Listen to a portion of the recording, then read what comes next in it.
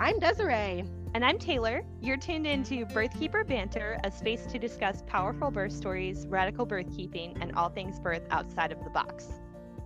This podcast is produced by Herbal Training, and nothing discussed should be considered medical advice because birth is not a medical event. For classes and more information, go to herbal.teachable.com.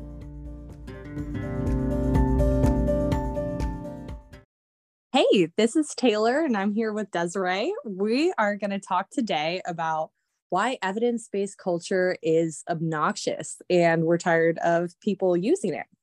So first of all, what is evidence-based culture? If you've never heard of this, you're probably like, what the heck? Okay, evidence-based, that sounds like that makes sense, right? We want to use evidence in our birth world, in the information that we give to our clients, et cetera, et cetera. But basically how this whole evidence-based usage started is with the people that are overruling obstetrics and midwifery and all of that. It comes from scientists and them doing research. So researchers, people that analyze statistics, things like that. I do think that it started with genuine intentions, but like everything else that starts with genuine intentions, it can be very easily manipulated, which is why I'm so tired of seeing, quote, evidence-based stuff being floated around the birth world. This was inspired because I had a conversation with a labor and delivery nurse on Facebook, and I was talking about unassisted birth as an option because another a chiropractor was talking about how one of her clients is really frustrated with her situation with her OB, and she's considering other options like a home birth midwife or possibly unassisted birth, and she wanted to get people's feedback on that. So I shared my unassisted birth perspective, and of course this labor and delivery nurse chimes in on my thread and says that I shouldn't be promoting unassisted birth because it's not safe and it's not evidence-based. And we had a whole conversation about why evidence-based doesn't really matter, and she could not get with it. And I think that's just part of the indoctrination of the schooling. So yeah, Desiree, what do you think about the whole evidence-based thing?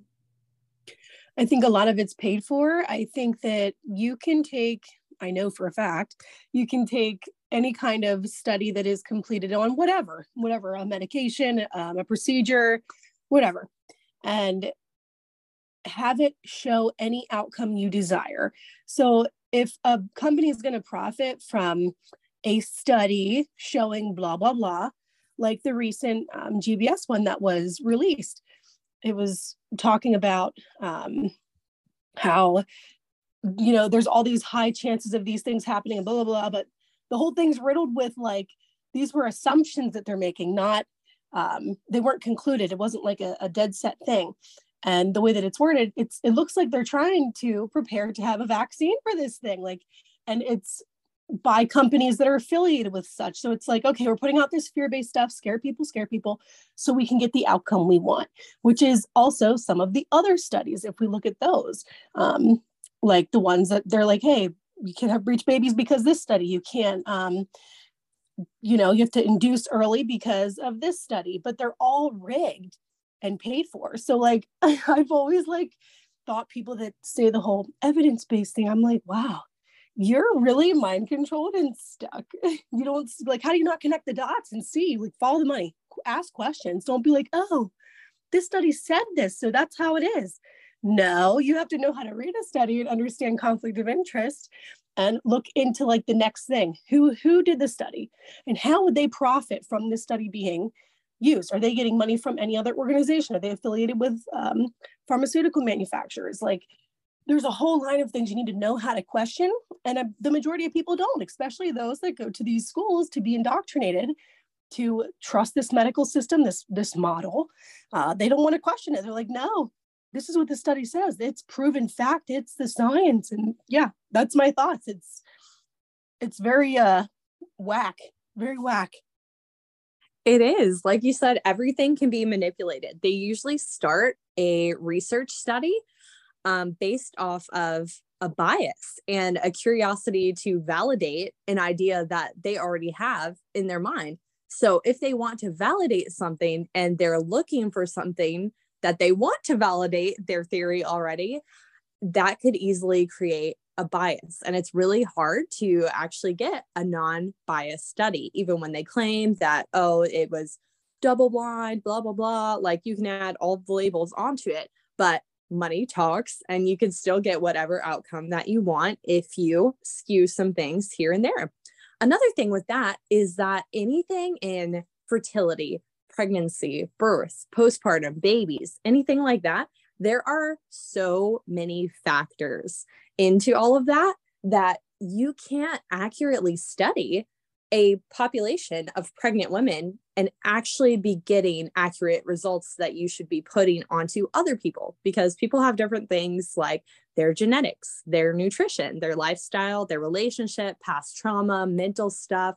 There are so many things involved that you can't possibly follow someone every second of their day, compile these whole studies that go for years and years and years, understanding all of these factors involved, and come up with a result that says, oh, we should definitely put this onto the rest of the pregnant population because this group of people had this result majority of the time.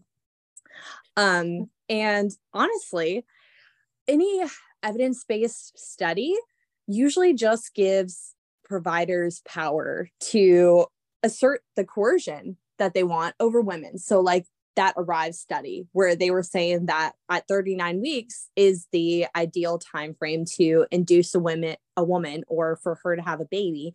And after that, the stillbirth rate was, quote, astronomical, but it actually wasn't when you look at the actual numbers. Like comparatively, it was higher than after 39 weeks or whatever, but it was not something that, oh yeah, we should definitely induce all women at 39 weeks. But some providers took that 39 weeks is safer and are inducing basically premature babies. If they're not coming on their own at 39 weeks, they're not ready.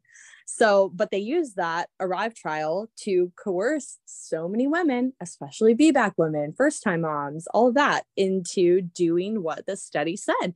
So evidence is not just, oh, this is just helpful. This is just more information. More information can't be bad. But yes, more information can be bad. It can be used as a coercion tactic because if a mom is not informed, she doesn't know how to research herself, she doesn't think to do so ahead of time, and is just trusting her provider as she should be able to, that evidence can manipulate her entire birth plan. So that information is a bad thing. Yep, I definitely agree. So who uses the evidence-based stuff? I would say those that they're taught to, those that are indoctrinated that this is what you do, this is what you believe, don't question it. Here's the papers you hand out. This is how you word things to get the consent after coercing them. Those are the people that use that. And I mean, you can't put a label on that because I know that there are probably some even traditional attendants and even doulas that will try to use this stuff and to convince people to do X, Y, and Z. So it can be anyone, but they're not critical thinkers is my thought there. They have no like critical thinking skill. Something's been drilled out of them. They had that part removed. Yeah. And even if the evidence is valid and there's ample statistics and amount of evidence that points to one result being better than the others, it doesn't really matter, because if a woman's intuition is saying, I need to do this choice or that choice rather than this, what the evidence says, or she just simply wants to, regardless of intuition, regardless of evidence, she just wants to do it, that trumps the evidence altogether. So ultimately, we should still be giving women the power to decide over anything else, over any evidence. If we're following her intuition and autonomy, that evidence-based stuff really doesn't matter. Yeah, and that's what they don't teach about. I feel like they teach people that they should have informed consent and they should have choice. And I don't think they teach them about autonomy in that model. Maybe they do, but they don't follow it. That's for sure, because they would not be like, oh, you don't want to do this, even though I gave you this information. Okay, that's fine. They usually want to do the coercive tactic because they're taught to do that. So if they're taught to do that, there's no way they're taught to respect autonomy and choice. So it's very different. And all care should be based on autonomy, because even if, you know, like you said, there's all these facts and there is no conflict of interest and it's not bought. There's no, you know, affiliation with somebody that can gain from that study. So if it's that kind of situation, yeah, even so, she still has a choice. If it doesn't align with her, or maybe that's not with her belief, like there's also some religions where they will not do X, Y, and Z. They'd rather die than do blah, blah, blah, because they have different views. They don't have that forced life view. And that's something that I know that the medical model struggles with, because they're very force best proven outcome. It's a drilled mindset. Like they're on a wheel. They can only think the thoughts that they're told to think and don't question anything. Right. It's that like sociopathic science minded, like, oh, I have to see statistics in order to do something. I want to do it the right way, but you can't always put the right way on paper. And I see the benefits behind it. I see the reason why people want to, especially doulas, talk about evidence-based stuff, because they want to give their clients informed consent. They want to give them options. They want to do all that and provide them all the information. And, oh, here's this evidence so that you can make the right choice for you. But the right choice for you doesn't stop at the evidence, and this need to have proof to enforce your birth plan or the validity of your choices based on a whole bunch of strangers that are not you. I feel like we need to get away from that. We don't need to prove the validity of our choices, of our preferences. Yep, I definitely agree. I agree with that. I don't see a lot of benefit in it. I mean, it's nice. It's similar with the medical model on everything. They're check boxes and they're boxes of this is what's normal. It's nice to know what they think. Cool. That's what you think. All right. That's a little grain of salt that I can take into consideration with everything else, like anecdotal and everything that I know and have learned and everything that my colleagues have learned, my teachers have taught me, things that aren't on paper, but they have used doing whatever it is. Like, for example, herbal medicines for hemorrhage, we'll say. This herb in particular, mixed with this one in these amounts, this often, has worked for managing blood loss for them. But there's not any studies on it. You know, while they have studies for Pitocin and how much and blah, blah, blah, we trust that more. I trust that way far more because I know that it's worked, and for many other people, it's worked for me. So I more so think that that is beneficial is, well, what works for you? Like, fuck these studies where someone's getting a benefit out of this. Nobody's getting a benefit out of what worked for someone else. That's person to person. Nobody's gaining aside from, you know, one another. It's helping each other. Right. And a lot of providers, especially the one nurse that I said I was talking to, she said anecdotal evidence really doesn't mean anything. And for me to be promoting anecdotal evidence was dangerous.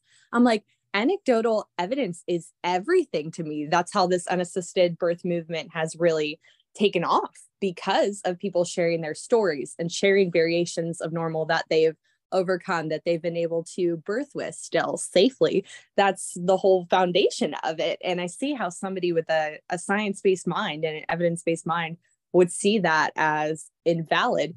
But anecdotal has been everything for me, for other women in this movement. We want to go off of other people's stories and their successes, because the medical industry sure as hell isn't telling us that we can. And so we want to hear from other people. Yeah, we can. I did. And I think anecdotal evidence is probably the most important. And I don't care if they think it's valid or not. Anecdotal evidence is the best evidence, in my opinion.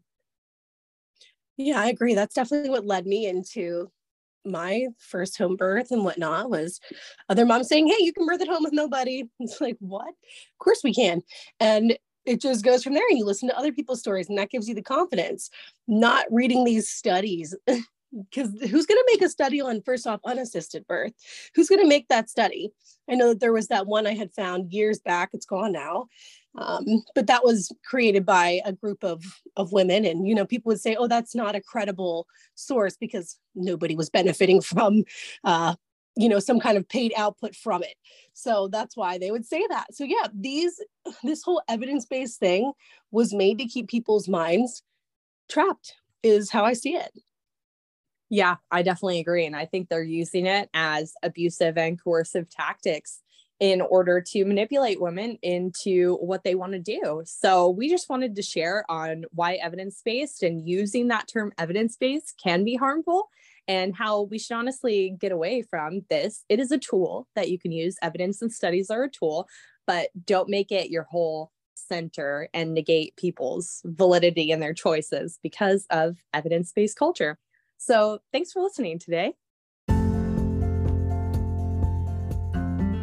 Thank you for tuning in to this episode of Birthkeeper Banter. Make sure to like and subscribe to our channel on your favorite podcast listening platform and Facebook so you can be notified for future episodes. Enrollment for our 2023 midwifery cohort is now open. You can find sign-up information as well as all of our other courses at herbal.teachable.com. We love and appreciate you all.